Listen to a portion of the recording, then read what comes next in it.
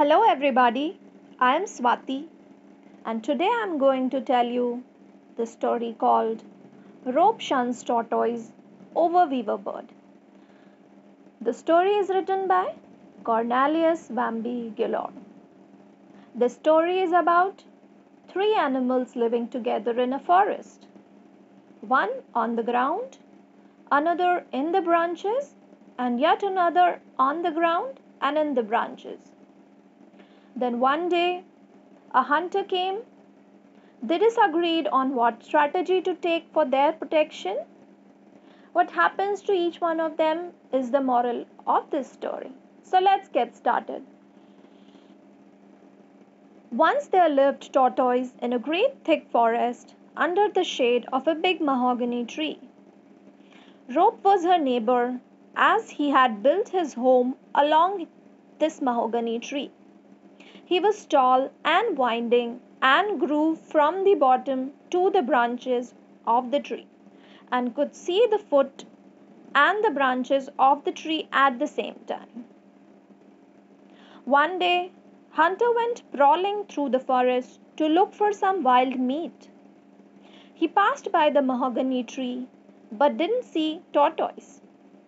When he had gone by, Weaverbird perched on the mahogany branches and began singing. I am bird, bird, bird. I am high, high, high. I travel far, far, far. I have a beautiful nose. I have beautiful feathers, beautiful feet, blue, green, red, gold. She flapped her wings together boisterously as though clapping. She was the most beautiful bird with its multicolored feathers and had built the most delicate house, well furnished with imported furnishings. Tortoise heard Weaverbird singing and felt uncomfortable and restless. She asked Rope, Please, Rope, tell Weaverbird up there to stop singing. She is making too much noise, and this part of the forest is a quiet place. Why should I tell her to stop singing? Rope asked before adding, Allow the girl to enjoy herself. You don't understand, Rope, Tortoise pleaded.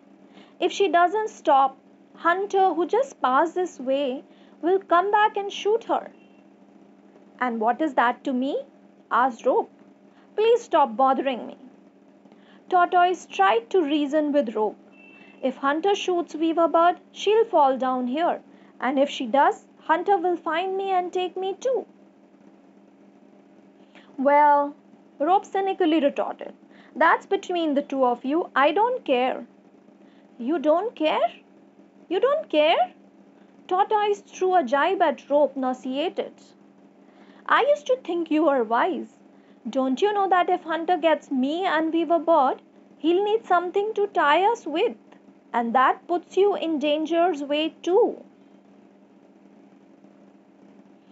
Rope was silent for a while and then became angry that Tortoise had called him a fool. He retorted, Leave me alone. I don't care what happens. He didn't respond to anything else Tortoise said thereafter.